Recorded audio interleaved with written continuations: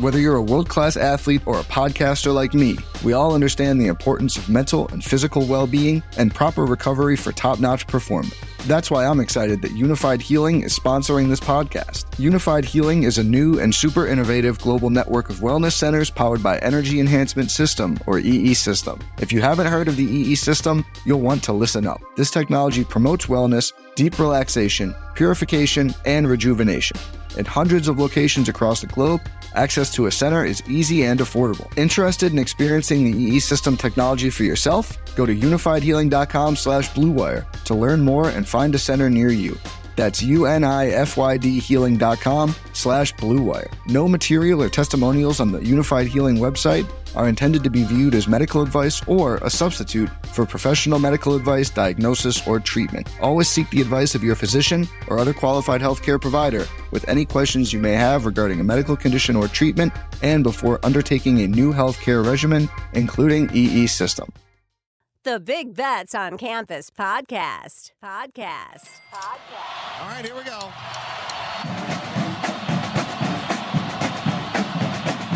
15, 20, 25, 30, 35, 40, 45, 50. And the kick is blocked. The college football world stunned. What the football? Oh, my goodness. He stumbled and fumbled. The lateral to the corner of the end zone. Can you believe that? They're not going to keep him off the field tonight. Holy cow. It's not the size of the dog in the fight. It's the size of the fight in the dog. What's up, Degenerate Nation? Welcome to the Big Bets on Campus podcast presented by BetMGM. This is the Week 9 college football betting preview. I'm Stuckey, and joining me, as always, is Colin Wilson, looking a little more optimistic than usual. I think that's because you can avoid pain. Arkansas on a bye. Not going to lose to anybody this week. Arkansas is on a bye. We'll see how the makeshift offensive plan comes together next week. But as for this podcast of Week 9, I have a feeling in the air there's going to be some upsets happening that we're not expecting. All right, we will get to, as always, we're at 3 marquee matchups this week. We'll get to do a quick rundown, 20 minutes or so of 5 or 6 other games. Some 5 or 6 trash, as always, and then we'll go 3 and out, talk a little Friday Night Lights, favorite underdogs. But let's start with some look ahead or look away. Hangovers, sleepers, and the dreaded sandwich spot. Is it time to look ahead or look away? One of the bigger games next week, Washington against USC. Washington will try to remain undefeated and keep their Pac-12, College Football Playoff, and national title hopes intact. Before that, though, Washington will travel to Stanford. Washington is just coming off of a win where they did not score an offensive touchdown. They barely got out of Dodge in that game against Arizona State. Now they will play a really bad Stanford team that has looked really bad every week except the second half against Colorado. I don't know if Penix is 100% healthy, but if there was ever a game to get right, get back in to the high. I mean, he's the second. I think he's the second favorite in the Heisman race now. But to put up some good numbers, this would be the game. I don't know. It's not a number I'm looking to lay or a game I'm looking to bet. Do you see anything there in Washington at Stanford? Yeah, I do. You kind of mentioned the attitude that Washington should have. Like, this should be a get healthy game. And considering they have USC on deck, I would think that the get healthy portion should happen in the first half. And I don't expect a ton of overlook. Like, when you struggle against Arizona State, you need to have a good couple of possessions on offense. There's nothing Stanford can do defensively to stop Washington. They're dead last in havoc, finishing drives, passing down success rate, pressure allowed. I mean, they're terrible across the board. I took it over 31 in the first half, assuming Washington's going to try to get right here. Question is, do you think Stanford's rushing attack can produce a couple of quality drives? You're going to make a bet that Washington scores 24 in the first half? I'll say yes. So I'll take the over 31 here. All right, moving on to, we'll talk 2 games here. Texas, Kansas State next week. That's a big one in the Big 12. As it stands right now, Oklahoma is 4-0 in the Big 12. We'll talk Oklahoma, Kansas later in the show. And then you have a four-way tie for second with Texas, Iowa State, Oklahoma State, and Kansas State. Kansas State has really come on here of late with a dual quarterback system. Your boy has been really explosive, and they've really turned their season around. So is Oklahoma State. We'll talk about them later. And Iowa State has been better than advertised. But let's start with Houston at Kansas State. Can Kansas State avoid a potential look ahead here? How do they match up with Houston? What do you see here? This almost became my overdog for a consecutive week. I mean, Kansas State's on fire right now. I think the question is can Dana Holgorsen get Houston back on track from an emotional loss against Texas? This is 3 consecutive emotional games in a row. Texas Tech, which everybody says is the new rival for Houston. I mean, with the Mike Leach ties and all of the ties that Dana has to Texas Tech, that was a big game. Then they played West Virginia, Dana's old place of employment. That's a big game. Then Texas, the premier measuring stick for all schools in the state of Texas. I mean, how much do you have left in the tank? And now Kansas State comes in with this inside zone, power pull lead, man, counter concepts. Houston is 111th in defensive stuff rate. Kansas State is going to dominate the line of scrimmage here. They run a ton of inside zone and counter. Avery Johnson didn't have any touchdowns running last week. He had 4 explosive runs. He had 5 TDs against Texas Tech, but none of them last week. He did have 2 big-time throws, recorded his first TD pass. That's only half the equation with Will Howard doing his thing. Houston's 119th in defensive pass EPA. They're 129th in passing down success rate. This is bad. All of this is bad. Even if they can shove Kansas State behind the chains, they're going to get. I mean, they're going to get run. The only worry that I have with a number this big for Kansas State is the fact that they run like 31 seconds per play. Like they're so slow. To me, it's Kansas State versus the clock to cover this number. You can throw on Houston. The Houston secondary is terrible. They lost a couple guys to the NFL. I will say that their rush defense numbers are artificially bad because they had a lot of injuries up front, but they got Nwanku Coleman back up front. And over the last 2 games, their run defense has really held up against Texas and West Virginia as a really good rushing attack. So my only question would be, is Kansas State with Texas on deck, are they going to, and it's a slow, methodical team, are they going to actually want to pass enough to cover this number? So I actually, in this spot with the improvement, Houston's run defense, now that they got healthier up front. So nothing there for me, but I actually would lean Houston at over 17. The other part of that equation, similar spread, BYU at Texas. Texas will not have Quinn Ewers at starting quarterback. Instead, they'll go with Malik Murphy. This BYU team's terrible. I mean, just atrocious. They you go back, they were lucky against Arkansas. They were lucky against Cincinnati. And by the way, both those teams are on 5-game losing streaks. So the first question is, what is the drop off to the quarterback? It's a couple points at least, but Malik Murphy's a really talented kid. We just saw BYU on the road, lose by 33 to TCU's backup quarterback.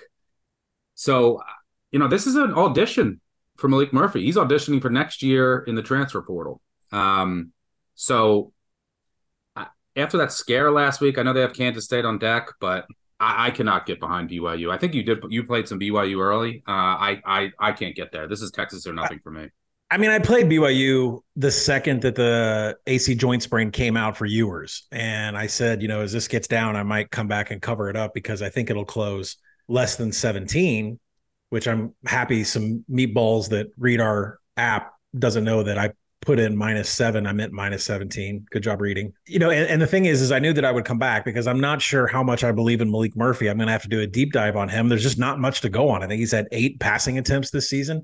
And so when you listen to the quotes from Xavier Worthy or some of the other people around the team, it's that Ewers has the touch, Malik Murphy has the fastball. And that's a problem because when you go and look at his throws last week, like he's drilling guys 8 yards away. Like he should be a shortstop in Major League Baseball. Guy's got a cannon, but he doesn't have any touch. He can throw it that fast when the target's maybe 5 yards away. So, if you watch the tape of him against Rice or in relief against Houston, He's above their heads. He's behind the targets. Inaccuracy was a really big problem, and I'm pretty sure that's why Quinn Ewers probably won the job over him during the summer. So, but you're right about BYU. They don't create any havoc. They don't have any tackling. It's a really tough bet to make. I think the number's too high, too. I mean, I make it 14.5. So I'm still kind of tweening about what I'm going to do with this game. I have no interest in backing the Mormons now or probably for the rest of the year. All right, but let's get to the marquee matchups. But before we do, as a reminder, the BBOC podcast is presented by BetMGM. Use bonus code ACTION when signing up to get up to $1,500 paid back in bonus bets if your first bet loses. For new users in Arizona, Colorado, Illinois, Indiana, Iowa, Kentucky, Louisiana, Maryland, Massachusetts, Michigan, New Jersey, Ohio, Pennsylvania, Tennessee, Virginia, West Virginia, and Wyoming. Terms and conditions apply. Must be 21 or older. Gambling problem, call 1-800-GAMBLER. All right, let's get to the marquee matchups of the weekend.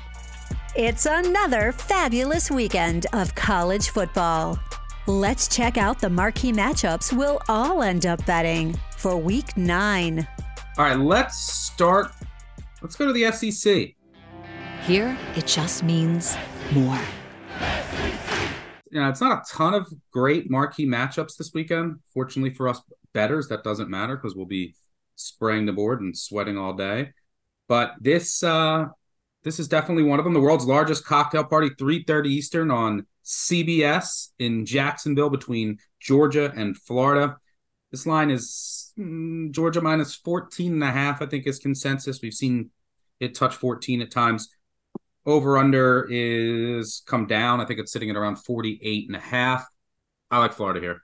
Anything over 2 touchdowns is fine. I make it right around a smidge less than 2 touchdowns before the Bowers injury. Bowers is definitely worth, I think, a couple points. They have a really good backup tight end, and Oscar Delp, obviously, I mean, it's Georgia. You're going to be able to, but he's not Brock Bowers. And Brock Bowers not only had, a quarter of the receptions for the team this year, he's had, I think, close to 30% of the touchdowns. The attention that he draws, I think, is massive, and it just opens up so many other things for Georgia's offense. Both teams coming off of a bye. So what does that mean? All right, well, Georgia's going to make some adjustments on offense. We'll see if they get healthier along the offensive line. We'll see if Mims can play. Their starting right tackle has been banged up, and we'll see if he can go 100% of the snaps and if he's healthy. But you'll see some adjustments from this Georgia offense. But I also think you're going to see some adjustments from this Florida defense. I have a ton of respect for Austin Armstrong. What is his MO? His MO is being super aggressive. He wants to, at Southern Miss, and look, we've seen the drop-off in the Southern Miss defense. He had one of the highest blitz rates in all of college football. They're an aggressive defense this year, which is why they allow a ton of explosive plays. But I think they're going to come out here and they're going to run a lot of blitzes, a lot of simulated pressures, and they're going to try to confuse Carson Beck, who's thrown a pick in 3 straight games. And if you look at Carson Beck, when he's not blitzed, he hasn't been sacked all year. But when he has been blitzed, his pressure to sack rate is close to, I think, 28%. You have to bring pressure on. You're going to have to live with some of the explosive plays they're going to hit. They're going to do that anyway. So I think Armstrong is going to be super aggressive here. He's going to force back into a mistake or two. But it's really the other side of the ball is that I think Florida's offense has been much better than I had projected. I think anyone had projected. I mean, Graham Mertz is completing close to 3/4 of his passes. He only has 2 interceptions, 12 touchdowns. He's been super efficient. I think that this offense has found something of late. And what I think that they're going to do here, and that's part of what you want to project, is I think they're going to go heavy 12 personnel. It's been their best package from a success rate by far. And I think that you're going to give ETN the ball a lot. And there's been if you look at this Georgia defense and their offense, their metrics are all elite. Obviously, they're one of the best teams in the country. But they've played a laughable schedule. I had their schedule ranked outside the top 100. Florida's best shot at moving the ball is 12 personnel, go heavy, get extra blockers in there while you still have all of your best skill position players in. That would be ETN, Ricky Pearsall, your best receiver, Arliss Boardingham, your pass-catching tight end, who's a stud. He's going to be a player. And then freshman wide receiver Eugene Wilson, who's really come on of late. They've shown it a bit, using him in the running game a little bit, with end arounds. I think that they're going to get a little exotic with how they use him. And then Mertz's legs. He can use his legs a little bit. He's not the most mobile. Neither was Peyton Thorne. Georgia struggled with any quarterback that can just move. extending drives. I think that there's a path here for Florida. This game will also be played at a snail's pace. So like trying to cover 14.5, asking Georgia to win by margin when they've really only done that once. They've covered one game all year. Why? Part of that is this team comes out sleepy every week, except for the time that everyone assumed that they were fired between the hedges against Kentucky after an embarrassing performance against Auburn. Other than that, there are other games this year, 24-24 at the end of the first quarter. They've scored 24 points. Their opponents have scored 24 points. We are talking UT Martin, Ball State, South Carolina, UAB, Auburn, and Vandy. I think they stay within 2 touchdowns here. I think they can even give them a scare. And your boy, Billy Napier, he's the dog god. Scared money don't make money, you know? He is 19-6 against the spread as an underdog, 76%, covering by over a touchdown per game.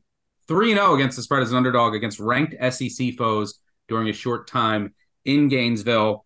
One of the reasons for that, as you know all too well, he won't stop scoring, and he'll keep trying to score at the end. So you better believe if they're down 17, 20, 21 late, old Sunbutt Billy, he's going to still be trying to go for that touchdown to get in the back door to keep this within 2 touchdowns. What say you? No one's cost me more money over the years than the head coach of Florida, but I like everything you said. I agree with everything you said, except I'm focused more on the total. I love the over as one of the first plays I made. 48 is an extremely key number. I would try to get that at 48. I see it's about split half and half in the market as we're recording this, 48.5s and 48s. And I'll echo a couple of the things you said. The loss of Brock Bowers paves the way for Dominic Lovett, the transfer slot that came in from Missouri last year. I think he's really kind of been a forgotten man in this offense. But he has 30 catches and 1 TD, and he has 1.8 yards per route run. Well, 2 is really where you need to be the measurement of if you're an explosive target or not. People forget that for Missouri, he was 2.9 yards per route run last year. He's an extremely explosive slot target, and I think he picks up a lot of the things, a lot of the routes that Bowers had, especially when they moved from 12 down to 11 formation. The Gators have been fantastic against the rush. They're top 10 in success rate and EPA. And, Florida's not really running the ball because they have injuries on offensive line, running back. Their running game has been underwhelming against a laughable schedule too. Yeah, and I think that's why, to tag on to what you said, the defensive coordinator, Austin Armstrong, he's going to be running heavy blitz, multiple personnel. I mean, they line up in so many different personnels, nickel dime packages, depending on down and distance, that I believe it's going to lead to a lot of Carson Beck passing. Florida runs a cover 3. Carson Beck has had 141 snaps against that, above average numbers in success rate and explosives against cover 3. Beck also in deep passing attempts over 20 yards, 9-to-1 ratio in big time throws versus turnover worthy plays. Now you flip to the other side and you mentioned this Florida offense, and you have to really, the first stat that got me kind of hooked onto them that I think they can score points is that they're 12th in the nation in on target rate. On target being, does your target, your wide receiver, whatever, do they break stride? Do they absolutely not have to do anything when the pass is thrown to them so accurately they just keep going? Graham Mertz is 12th in the nation, but also he's the shortest passer in the nation. Like, he has the lowest average depth of target. That plays perfectly against the Georgia defense because they play a ton of quarters where it's essentially like man disguised as zone, but it's back off the line of scrimmage against a Georgia defense that only sends 3 to try to create a pass rush. That's why their pass rush numbers are so low, which is huge because Florida's offensive line and pass blocking hasn't been great. There's an avenue for Florida to move the ball. There's an avenue for Florida to score points. And if Georgia's sleeping, then they're going to get theirs. And I think Georgia is going to, at some point, turn it on. They're going to be more explosive, more vertical in 11, not 12. So I like the over here, but 48 is definitely the number. Yeah, the only thing I'd be worried about with the over is just the pace. But there are some avenues for both offenses to hit some explosives. And that's really what you want. Florida's defense has given up a ton of explosives. And that's really what you want when you're betting an over, especially at a key number of 48. Chomp, chomp. Let's go Gators. And let's win outright for some chaos for my Georgia win total under and to set up a banger on the post Dan Enos Hogs next week. Oh my goodness. The swamp. Wouldn't that be nice? We're betting it no matter what. The spot of all spots. All right, let's move on to our second marquee matchup of the day. Let's talk a little Pac-12. Oregon at Utah. Utah's a 6.5-point home dog, over under 47.5.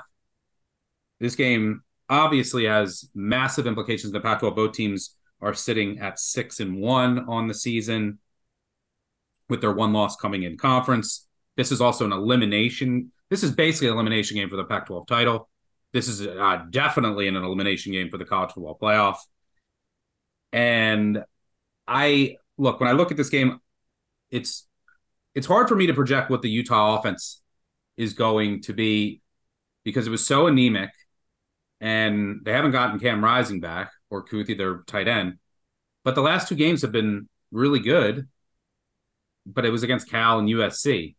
I know Vaki, who's been amazing, moving him from safety to running back, he's provided some juice to the offense.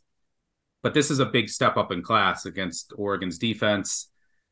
But I just, at this number, I can't get to this number. And what did I tell you 3 weeks ago? I said, when you bet UCLA, I said, just don't fade Utah at home. It's just not, or Whittingham as a dog. And I did that last week, but Utah at home, there is so much voodoo in this stadium. And then you have these two forces that are going to meet. Now, he's been better this year, but he's still Road Bo Nix. Road Bo Nix meets Rice Eccles voodoo. What's going to happen? What say you? Utah's going to cover this game. And I mean, look, this number is way too high. I thought it should be 3. It opened 3. It got blasted up to 6.5. And I get it. I get the reason. I think didn't it touch 7 at one? Yeah, it touched 7. I grabbed it at 7. I mean, I'm not going to promote everybody to go out and get that because it's not there anymore. But once it hit 7, I'm like, come on. This is Rice Eccles. This is a team that's having a cocoon butterfly type metamorphosis into a different offense. And that's why you can't really cite any of the stats that Utah's put up for the season. I mean, their offense is completely changing with the pig farmer Bryson Barnes. I guess I'll start with Oregon first. I mean, Bo Nix has a 19-1 TD to INT ratio. He trails Michael Penix by about 400 passing yards. So this is really his shot to get back into the Heisman. If he wins this, I was vocal about this on the new BCS, and I'll continue to be vocal about it. If Oregon gets through this game, they should be in the Pac-12 championship, and they should be contending for a national title. That schedule is conducive to them sweeping out. So we'll see. Both Bucky Irving and Jordan James average at least 7.5 per carry. And, the only place to attack the Morgan Scalley 4-2-5 defense is with the pass. I don't think Irving and James are going to be that big of a factor in this game because Utah is so good against the run. You're going to have to go up against this pass. It gives up explosives. They're 103rd in defensive pass EPA. Best overall defensive success rate in passing downs, but they're 69th in limiting explosives. So if Bo Nix gets behind the chains, he's going to be able to throw for some chunk yards here. Utah runs a cover 1 and a cover 3. Talked about that exclusively against Caleb Williams, and it showed. But Nix hits a ton of explosives against cover 1. Moderate success rate against those, but explosives come against cover 1. So I expect to see that. And I think Oregon's going to get stuffed at the line of scrimmage. So that's when you'll see it.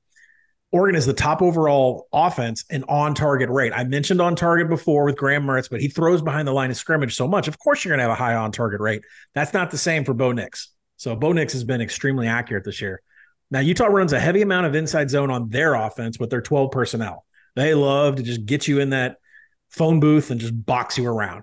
And I mentioned Bryson Barnes, the pig farmer quarterback. The fact that was mentioned in the same sense as a Heisman Trophy winner is still the quote of the year.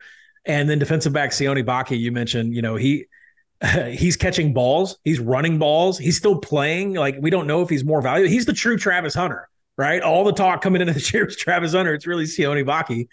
And, running back Jaquindon Jackson and Utah, they're top 30 in stuff rate and line yards.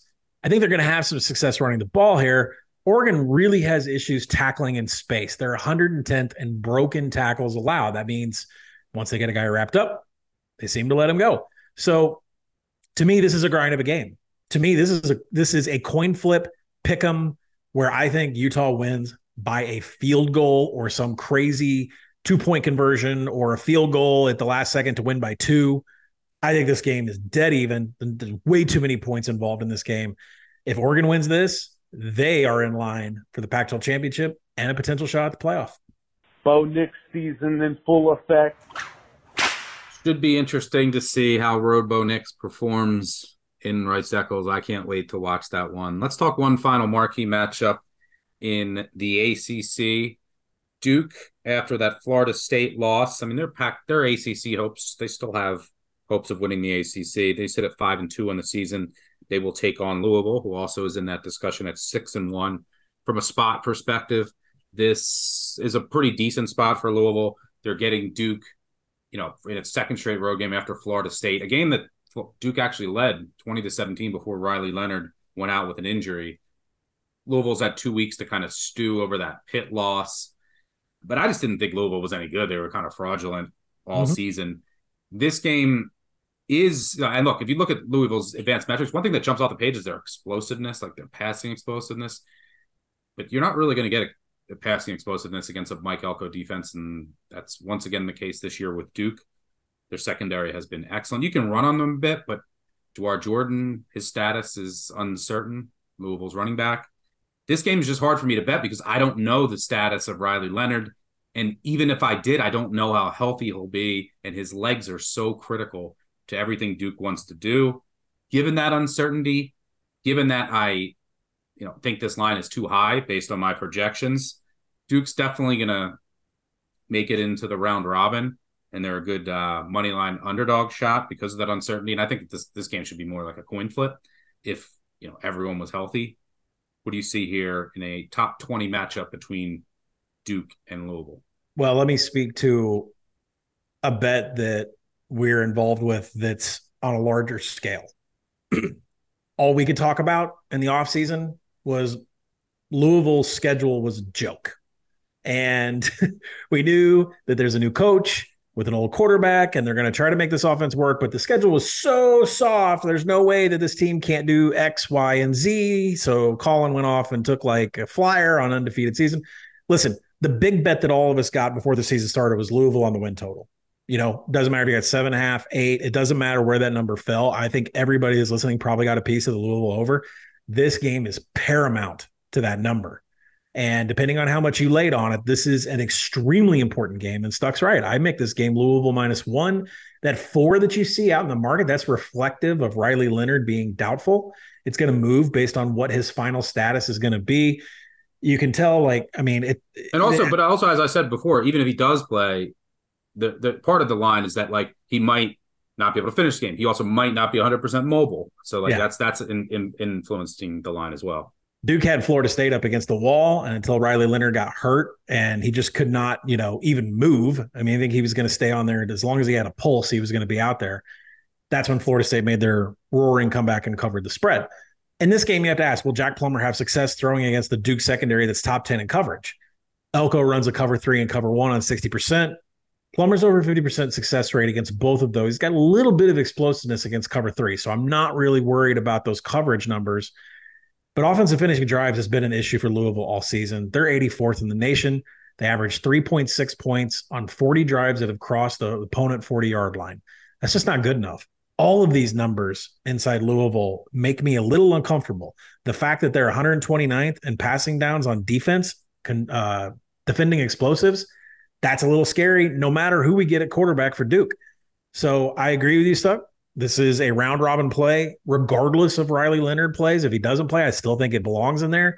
You will definitely see a play come through the app as a hedge to the Louisville win total on the season because they have to have this one if they're going to get over that number. Yeah, big game in the ACC. Florida State sits at 5-0.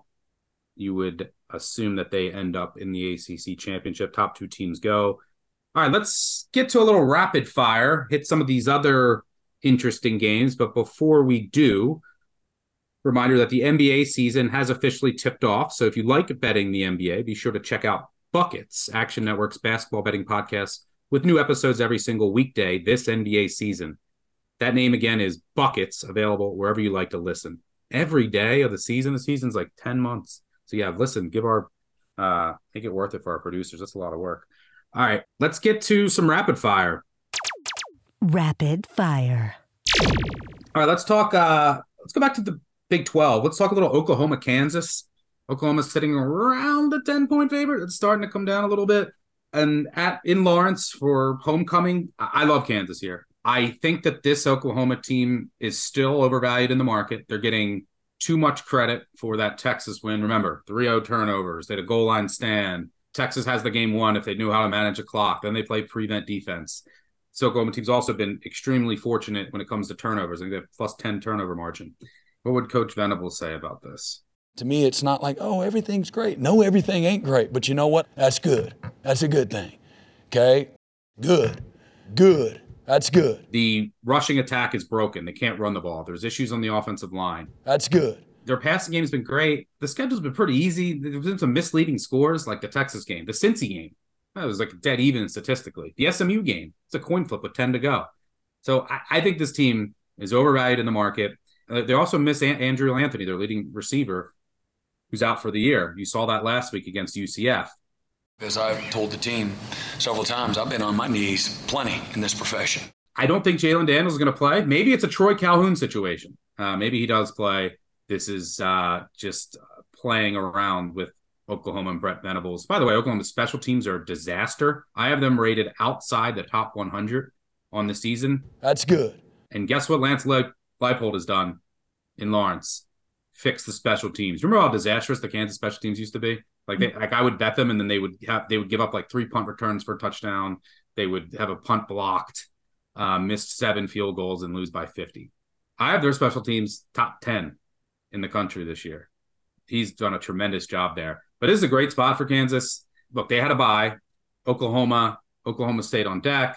There's certain teams that I value buys for more than others, and Kansas is one because I love their staff so much. I love their head coach. I love their offensive coordinator. 2 weeks to prepare. And assuming Daniels doesn't go, Bean, who's played Oklahoma each of the past 2 years, and they put up 42. They lost 52-42 last year in Norman with Bean starting. 2 weeks to get him used to the offense, right? He started one game where he learned he was starting that Saturday morning. What does that mean? You're not running with the ones. The game plan's not built for you all week. So you have 2 weeks to prepare here. This is a guy who's won in the past. You have to attack Oklahoma through the air. Their run defense numbers are legit. And I think that's how Kansas will attack here. A lot of motion. It's a tough team to prepare for, especially with 2 weeks to prepare. So you can expect some new looks. I think they jump out early on Oklahoma, make this a fight till the end. Oklahoma's going to score. The Kansas defense is bad. Like I'm not going to sit here and tout the Kansas defense, but I think Kansas can keep up. I think they're going to build a lead early, and then they'll be able to keep up, similar to last year in a game that had 94 total points. So I like Kansas here. Get that 10 or better, but let's go rock chalk. What do you got here? Do you agree or disagree? I hate to say I'm flipping from what I said on the new BCS. Like if Jalen Daniels was playing for Kansas, I'd feel much more comfortable laying them. But the fact that it's Jason Bean, you're right. He's playing with the ones now, but it's just it's less explosives. It's less of a threat on the ground. It's less of everything that Jalen Daniels does. Now, Jason Bean doesn't make a whole bunch of mistakes. He's pretty even on big time throws and turnover worthy plays. But there's just some stats on Kansas that I cannot get over. And, can they upset them? Oklahoma's won 18 straight. They generally dominate this. Leipold's had some issues. There's a ton of points scored last year, but they could never keep OU from gaining available yards. And I think that's what this game is. It's an available yards bonanza. That's good. If you don't know what available yards is, like if you line up on the 20, you have 80 possible available yards. I think both these offenses are going to go up and down the field, collecting as many available yards as possible. But KU's 4-2-5 defense that runs quarters and cover 3, it's been horrific. KU's defense has been obliterated when opponents are in scoring position. They're 124th defensively in finishing drives. They're dead last in red zone efficiency. So I was there this week until I found out that all 27 red zone trips by Kansas opponents have ended up being a score. It's inevitable. Like you get into the red zone, you're getting points. I'm switching a little bit just because of the red zone numbers, and the finishing drives numbers for Kansas's defense are abominable. That's a good thing. I disagree. And I would make the argument that Kansas is due. So look for a Gabriel red zone pick and then more missed field goals from their struggling kicker. All right. Let's move on to Kentucky, Tennessee. In the SEC, this game will be played 7 Eastern in my backyard. Kentucky, 3.5-point underdog at home in my backyard. I have some people coming into town, staying with me. We'll be out for this game. It'll be fun.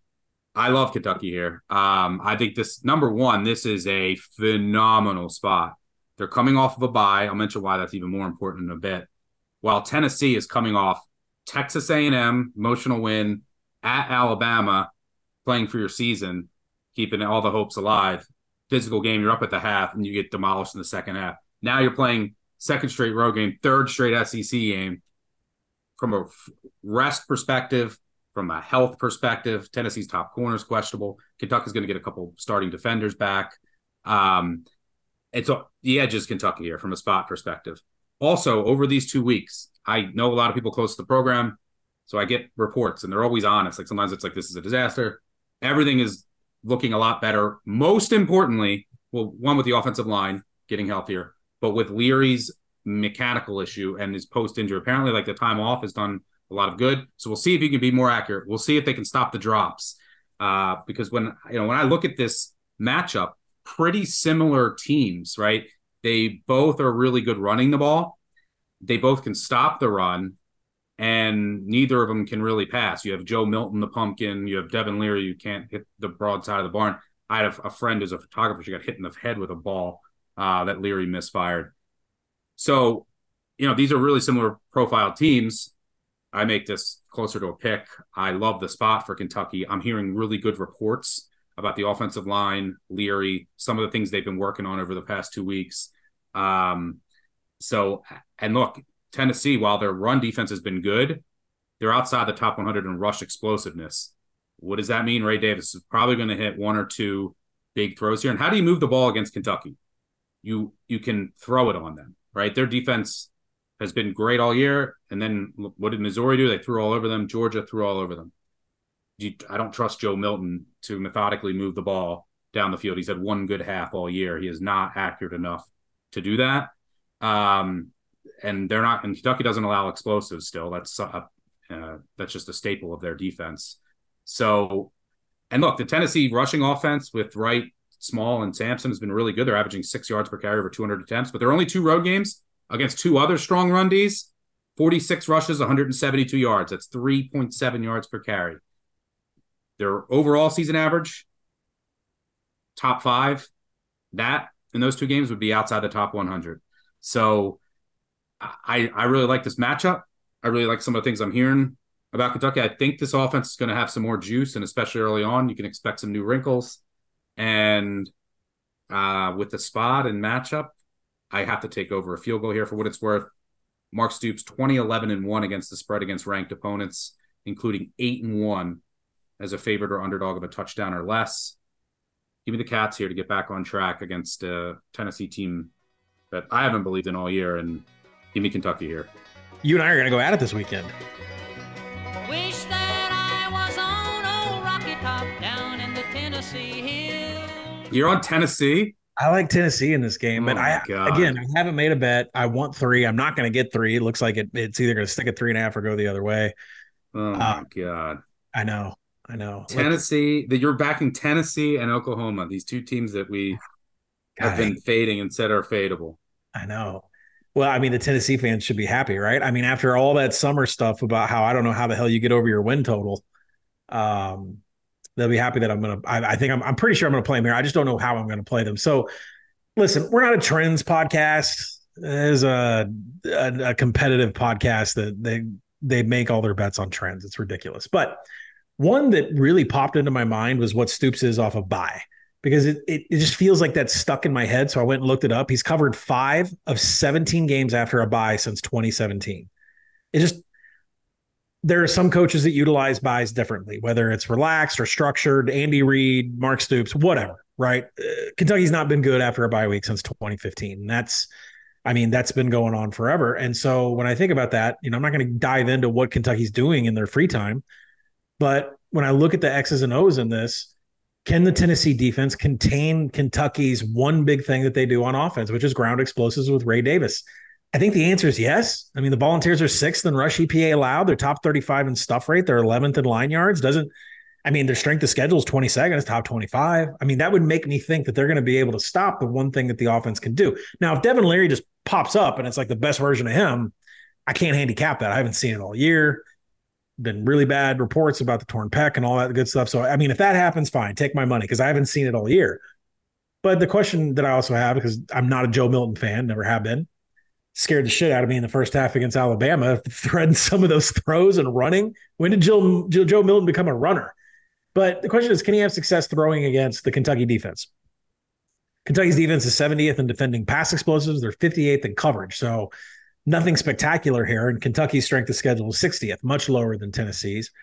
Kentucky plays exclusively in cover 3. Milton has had a career average success rate in EPA against cover 3. He really thrives in cover 1, but he's not going to get it here. He's going to get cover 3. So Tennessee covering the 3.5. I'm waiting for a 3, but more important, I think this is going to be a first half bet, like a first half money line bet for me, a little bit juiced. If Kentucky can't get it together after a bye week, which historically they can't, and Tennessee is going to show up because of what happened against Alabama, the first half is the way to play. So I haven't made a decision yet where I'm going. If I get a 3, I'll play the full game. If not, I'm going to go first half. I will be ready to fire Milton pictures to you when Kentucky wins. My Twitter will be ready for you. When I make the bet and put the money down, I'll be ready for you. Let's go to the Big Ten. Ohio State at Wisconsin. I don't really have a strong feel here. Basically, it comes down to how many times can Kyle McCord stare at and hit Marvin Harrison, basically, which is the Ohio State offense. They can't really run the ball, but their defense should shut down Wisconsin. 14.5 point favorite here, over under 45.5. Maybe a little Ohio State hangover after that Penn State win. I don't really have any interest here. I think I saw you bet Wisconsin. I saw that come through in the app. What's your case here? I make it 12. I think 14.5 is too high. There's a lot of optimism with Ohio State for Trevion Henderson, Egbuka. Denzel Burke's going to be back on defense. But, one of the places that Ohio State struggles is in the red zone, and Devin Brown is out. That takes away some of the red zone packages. So they're going to have to find a way to score points when they get closer to the goal line. The numbers are pretty similar from a rushing perspective with these two teams. When Ohio State's running the ball with line yard, stuff rate, success rate, they have the same strength of schedule, same metrics. So I'm not sure Ohio State's going to have a lot of success running the ball here. At least the numbers say that they won't. Ohio they run outside zone twice as much as they do inside zone. Wisconsin is national average and really good at defending inside zone and outside zone success rate from an EPA level. So Kyle McCord is going to have to take the air here because I don't think Ohio State is going to be able to generate enough of a rush to get them a lot of first downs. That's where the Wisconsin defense thrives. They run a ton of cover 1 and they're better in secondary coverage than they are against the rush. And McCord's average success rate and low EPA against cover 1 this season. So that's an advantage for Wisconsin on that side of the ball. When you go to the other side, the Braden Locke, Braden Locke kid is a little bit tough to diagnose. He's had 4 turnover-worthy plays and an INT against Iowa, 2 TDs against Illinois last week. And Illinois runs exclusively cover 1. That's what Ohio State runs. So Braden Locke had a lot of success against the Illinois secondary running the same coverage that Ohio State runs. But with Denzel Burke back, it's a pretty huge get. Neither of these teams, and I think this is why I got on Wisconsin, neither of these teams have the explosiveness to blow out the other. Ohio State's offense hasn't shown it. Wisconsin definitely doesn't have it. Both of the defenses have the edge and quality in finishing drives.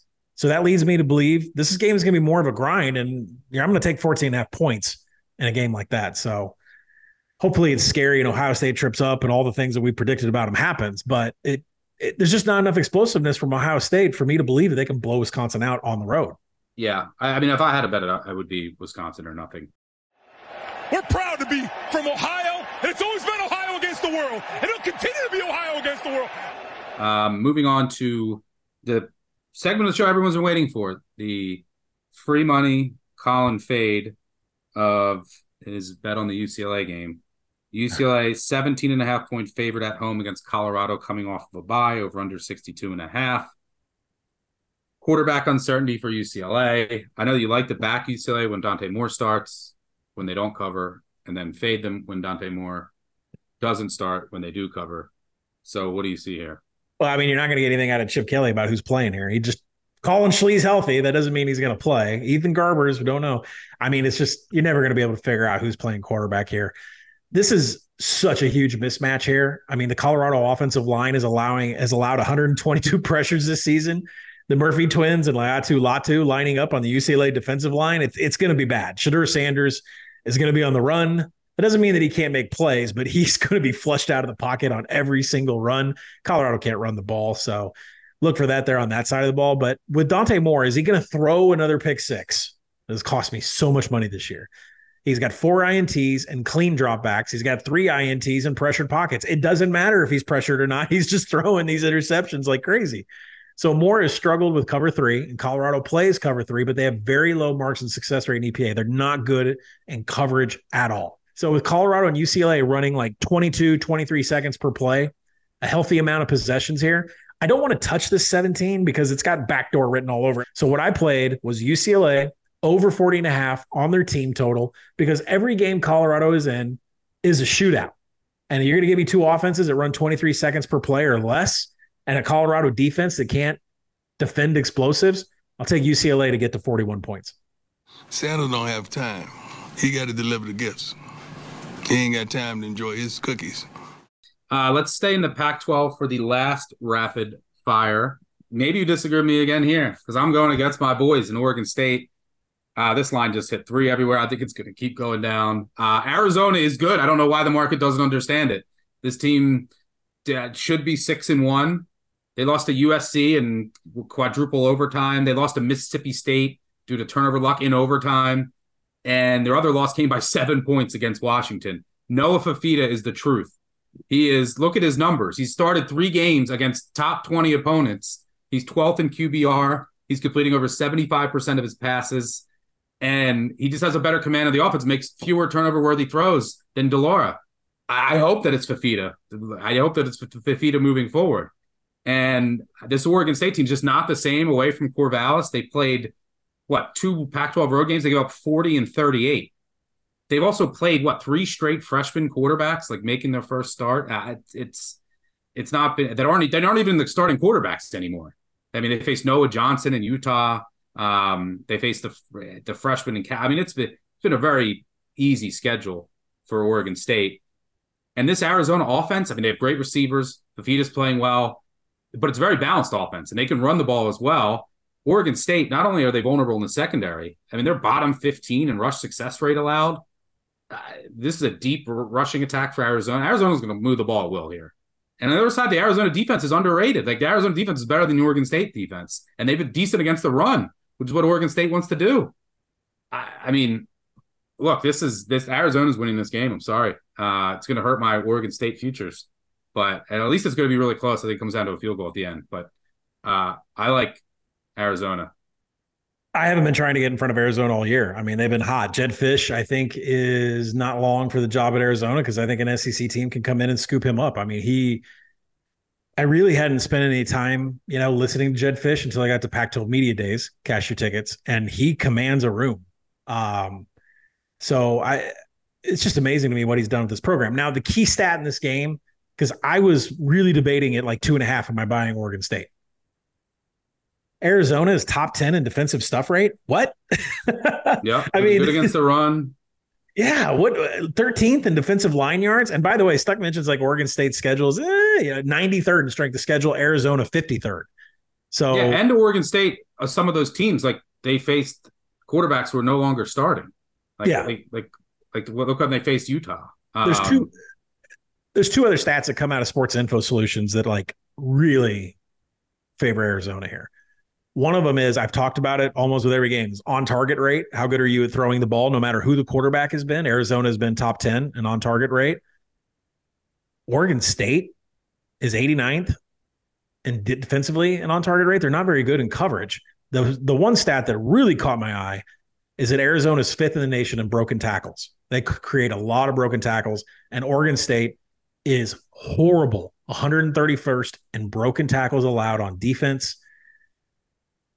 I agree with you here. I haven't put any money on it. I was kind of thinking maybe it gets too low, I'll take Oregon State. But, man, you put these numbers up against each other. Wildcats they're on fire. Jedd Fisch is going to be in the SEC, or he's going to be in a high-profile job coming up soon. Bear down. If they only won that USC game, they went for 2, and then they should have beat Mississippi State. They'd be in the mix for getting to the Pac-12 championship. This team is good, people. Before we get to some trash, quick reminder, make sure you check out the Group of 5 guys, Mike Calabrese and Mike Guyanell, Mike and Mike, on the Group of 5 Deep Dive every Wednesday morning here on BBOC, talking all things Group of 5. I think they like some San Jose State and New Mexico this week. They crushed it last week. Hopefully they can keep it rolling, but they always do a good job getting you ready for the Group of 5. All right, let's move on to some trash. The Trash Man Pick of the Week. I'm the trash man. Just throw me in the trash. You're garbage, and you know it. Totally unreliable. Is that it? Undependable. That's it. You've been told off. How do you like that? Good. It's not the most, if some people probably are going to exhale, I don't have a ton of the worst possible trash here. I think I will next week looking at the schedule based on some of my projections, but we'll see. We'll see what next week brings us. But let's go to Cincy. This line has gotten too high. This is your buy low, sell high spot of the week. Now that it hits 7, above 7. Look, Oklahoma State's won 3 straight, all as underdogs, and Cincinnati's lost 5 straight. So I think this represents the bottom of the market on Cincy, the top of Oklahoma State. Oklahoma State also has Oklahoma next week. This is a potential sleepy look-at spot. But let's dig into what's happened with Oklahoma State. After the bye, they did stick with one quarterback. They changed their running scheme, and they're feeding Ollie Gordon, who's ran it. He's averaged 7.3 yards per carry over the last 4 games. Over the first 3 games, they only gave it to him 19 times total. Offense is a lot better. Defense is still bad. I mean, during their winning streak, they're averaging like 483 yards. They're giving up 450. During their winning streak, their 3-game winning streak, they've gotten extremely lucky. Their opponents have gone 1 of 8 on 4th down, set up a lot of short fields. They've had a +4 turnover margin, including a huge pick 6. The opposite's true for Cincy. There's been some struggles for Cincy, but it hasn't been as bad as it looks. They were definitely outplayed by Iowa State, but look at their other 4 losses. Outgained BYU by 250 yards in an 8-point loss due to a pick 6. Outgained Miami of Ohio by over 200 yards, lost in overtime. Oklahoma only had 50 more yards in a 14-point loss. They outgained Baylor 450 to 396, 3-point loss. There was a fumbled kickoff for a touchdown by Baylor. So during their 5-game losing streak, they've only forced 3 turnovers. They gave it away 9 times, -6 margin. They've had 2 massive game-swinging defensive touchdowns allowed. And they just shoot themselves in the foot in the red zone. So this is a good buy low spot on Cincy. From a matchup perspective, both defenses allow a ton of explosiveness. So this could turn into a bit of a shootout. But Oklahoma State's passing attack is bottom 5 in passing explosiveness. That's welcome news for Cincy's secondary. That's allowing way too many explosives. And Cincy's run D's been really good. That's been the strength of the team. That's huge against Gordon. So I will say, if you want a trend to back this up, the week after winning outright as an underdog, teams on a 3-game winning and covering streak, 6-22 against the spread when they're favored by a touchdown or more over the past 20 years, 21%. That just signifies, you can data mine all you want, but basically what that's saying is team that's just won it outright as an underdog. They've covered and won 3 straight. Pretty good chance they're probably going to be at the top of the market. And I think in this case, you also have another team at the bottom of the market that you're buying low on. It's too many points here. Oklahoma State love's gone too far.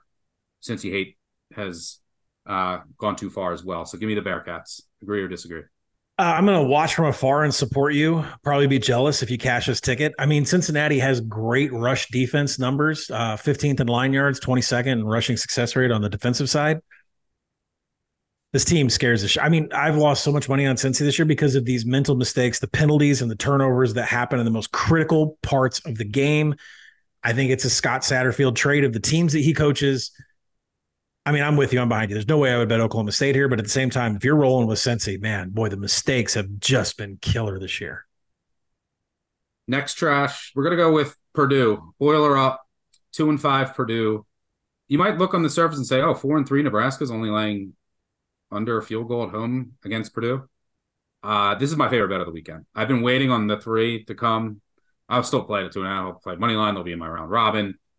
Yes, Purdue's 2-5. They've had some misleading box scores. They've been a bit unlucky in a number of areas, but they've also played one of the top 10 most difficult schedules in the country this year.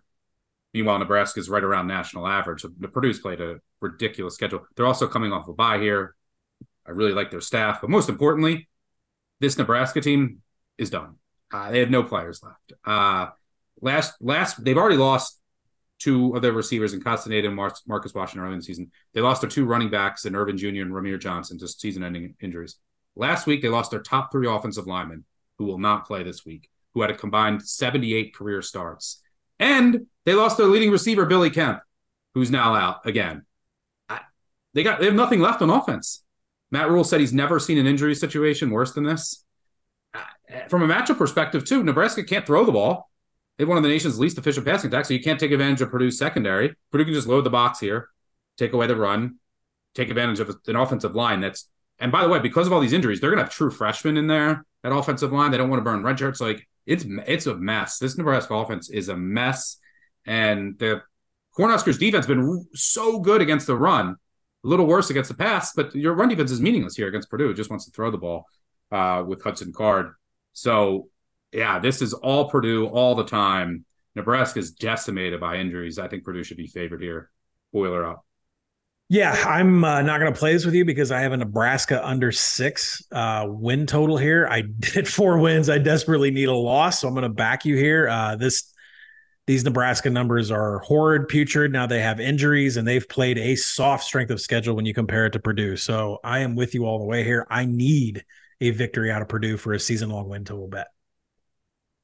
And let's go back to the great state of Arizona, the Copper State, I think it is. We're going to Arizona State here against Washington State. I don't care anything over a field goal. But I think it's sitting at 6, 5.5. Maybe it's coming down as it should. It's not broken. Don't fix it. We're going back to this Arizona State team. Been riding them all Pac-12 play. They've covered every game.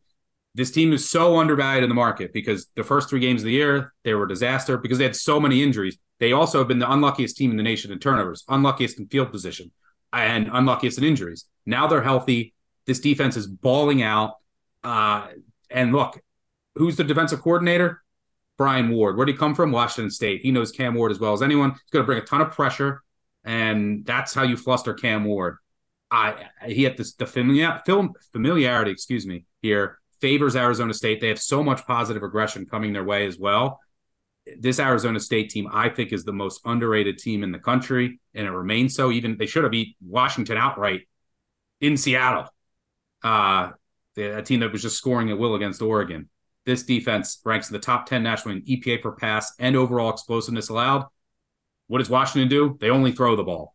They only want to push the ball downfield. They're 30th, top 30 in explosiveness. They're going up. It's the Sun Devils defense. Their secondary is balling out and healthy. They're going to bring a ton of pressure. Ward's going to make some mistakes here. And on the other side of the ball, Arizona State, they finally found their quarterback in Bourget, but they're going to have success running the ball here. Scatabo is going to run wild against this Washington State defense that has no linebackers. They lost them all during the offseason, outside the top 100 in rush success rate. This is a great matchup. Brian Ward's familiarity will play large. It's the desert, baby. Sun Devils 46-31-3 against the spread at home in league games since 2005, 60%. Sun Devils, forks up, baby. We're going right back to the well. Yeah, I mean, the Washington State team was a bit of a mirage the first half of the season because I was asking how the hell did Cam Ward all of a sudden decide to stop turning over the ball, right? I mean, he was good for 4 turnovers and 6 turnover-worthy plays through all of his games through his entire career, even at Incarnate Word. So then you focus on this game. Let me ask you a question. We'll end the handicap here. What rank do you think Arizona State is in pressures created on defense? 8th. 3rd. Take Arizona State. Sun Devils, forks up, baby. That's my squad. That should be the helmet, right? Yeah. Do people watch it's there? I see it. You have the fork is like the most beautiful thing you've ever seen. That is. Yeah, I'm gonna get that. I'm gonna get one. If they cover this week, I'm buying one. Okay. All right. Cal USC. I'm not going to go too deep into this. I'm betting Cal. I'm fading USC. This team's a fraud. They shouldn't be favored against anybody. Laying double digits. Their defense sucks. Cal score enough some way. I don't care as a quarterback. I don't know where USC is mentally. They could be completely checked out. I wouldn't be surprised if Cal wins this game. I'm taking the points. I could go into more of a breakdown, but I'm fading USC. Yeah, I mean, how would you know? Lincoln Riley doesn't let anybody talk to the press. I don't know. This is a nut check game for USC. Are you still in this season? Technically, they're not. What were they playing? They were playing for what? I know. Now they have nothing to play for. I mean, I was blown out of a fucking bullhorn last week saying they're checked out, and that was when they were undefeated in conference. So I guess I don't know why that would change now. So yeah, I'll ride with you on Cal. I haven't put any money on this game, but I said USC was checked out last week. They should be really checked out now. Last one, just quick. I haven't bet this one yet. Thinking about it, Georgia Tech plus 11 against UNC. Talk about a team that might not show up here in UNC after that devastating loss. You have Campbell on deck. I could see them being sleepy. Georgia Tech has responded well in recent years to bad losses. They had one of their own last week against BC. UNC's defense, should they really be laying 11.5 here? The last 2 years, Georgia Tech's been like 20 and 18-point dogs and won outright against UNC, I think. It's Rambo and record, nothing here. UNC could be super fragile. This was going to be the underdog entry for our parlay. It was this or the one that I was going to take down low. I mean, they're both. I had a really hard time finding an underdog underneath a TD, but I really like this one a lot. And when you go and look at North Carolina, when they lose games, they lose them in bunches. Last year, they lost 4 straight to end the season. One of those losses was to Georgia Tech. So, this is just, it's the nature of this game. But when you go into the coverages, Drake May struggles with the coverage that Georgia Tech plays. I like the Yellow Jackets here with you. Yeah, they'll be in my round robin. So yep, I agree. They're a good round robin piece. All right, that'll do it for trash. Georgia Tech, Rambo and Wreck. Cal, fuck USC. Arizona State, forks up. Purdue, too many Nebraska injuries. And we're buying low on Cincy. All right, no Aztec overs or unders. You've been hot on those, but they have a bye. And no Colin on Arkansas because they have a bye. So light work for you this week. Let's get to 3 and out. All right, before we get out of here, let's go 3 and out. 1, 2, 3. Let's make it a quick 3 and out. Let's start with some Friday Night Lights. Let's hear it, gentlemen. Clear eyes, full hearts. Let's go play some football. Let's go. Gross. We need midweek Max that goes back next week. By the way, my Mac Manifesto will be out early next week. We need it because these games. Why are they? I guess because there's World Series. Yeah, watch the World Series. But Florida Atlantic at Charlotte. Gross. Charlotte could win that game. Yeah. Are you back in Charlotte? Yeah, I got to put money down on it. I knew I was going to put money on Biff when they turned the corner. They finally turned the corner. I mean, be it what it is, a victory over East Carolina, but Florida Atlantic hasn't. They haven't done anything special either. So, all right, riding with Biff on Friday Night Lights. I tell people that I'm coming to Charlotte. I bet 90% of the guys in football land say that is a gold mine. Let's go to second down, our favorite overdog. It's called the overdog parlay. It's our favorite.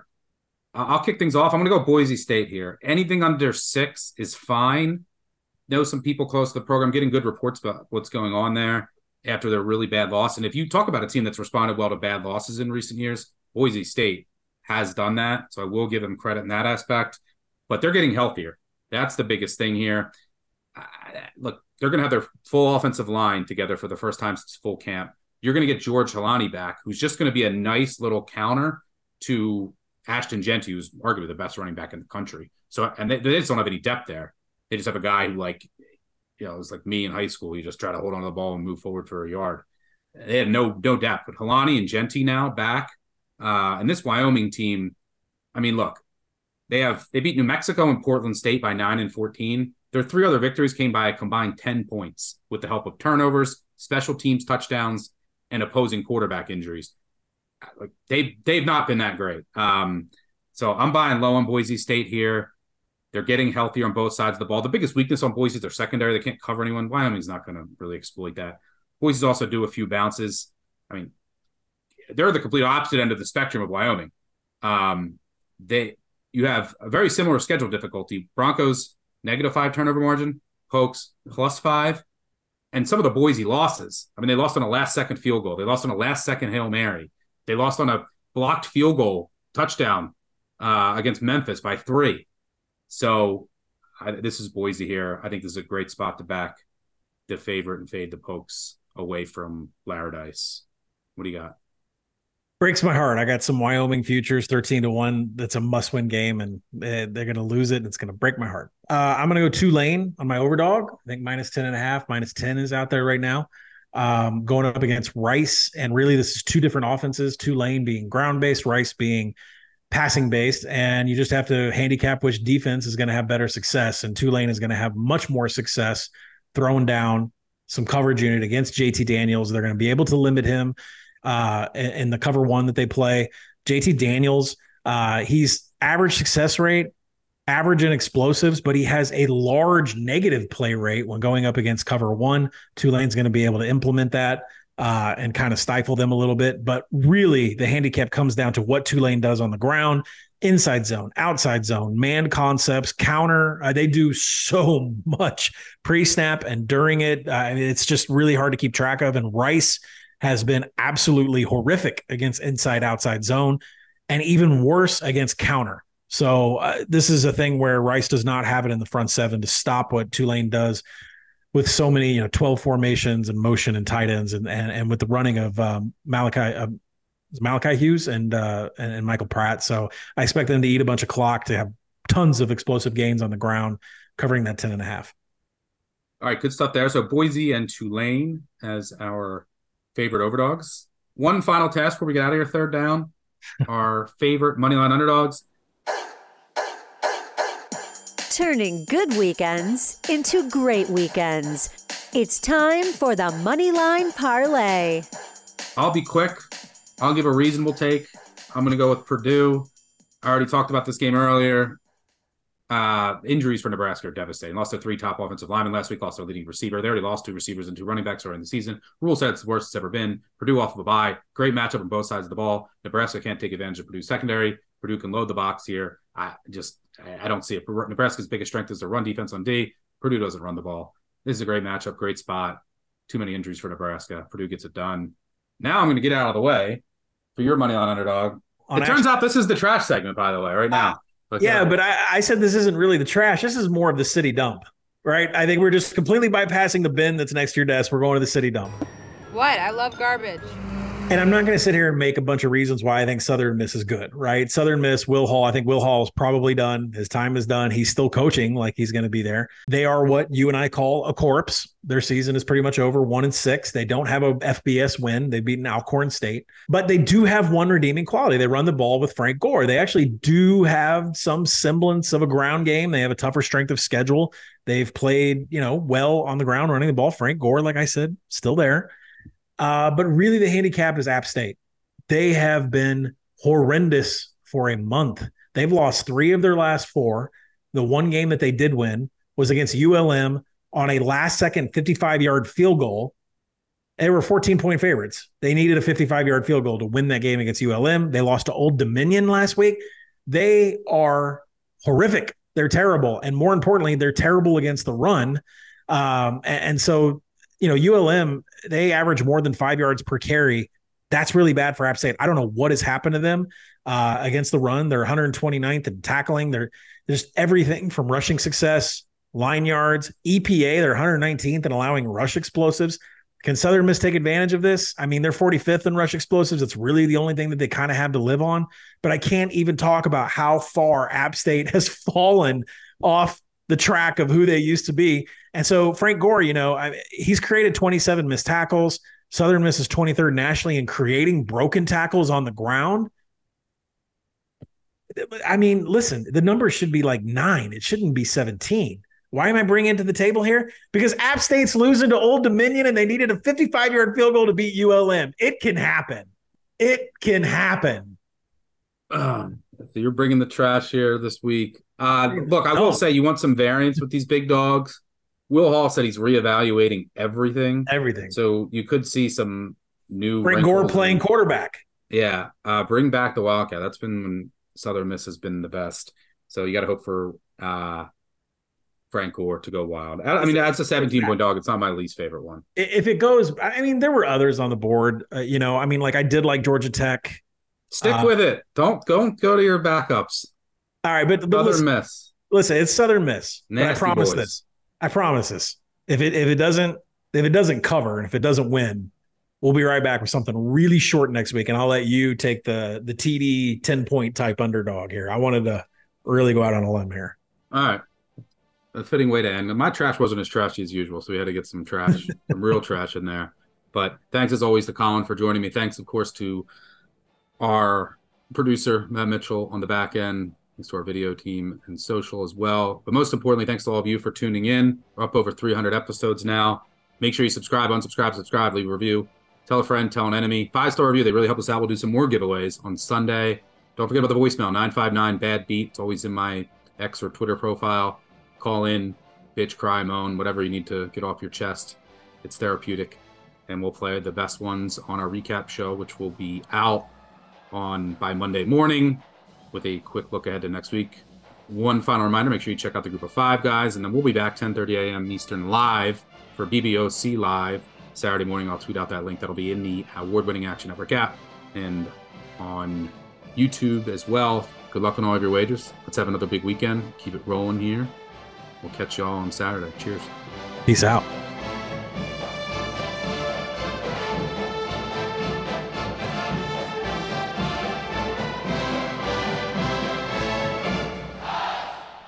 Action Network reminds you, please gamble responsibly. If you or someone you care about has a gambling problem, help is available 24/7 at 1-800-GAMBLER.